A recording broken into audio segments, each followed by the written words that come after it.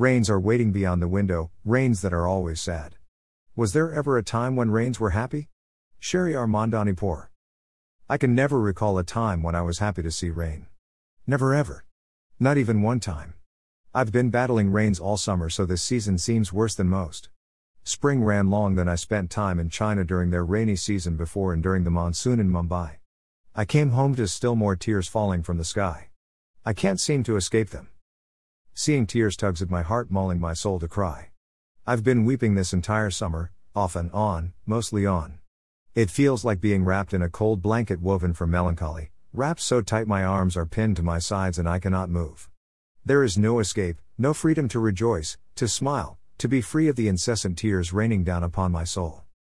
August 27, 2019.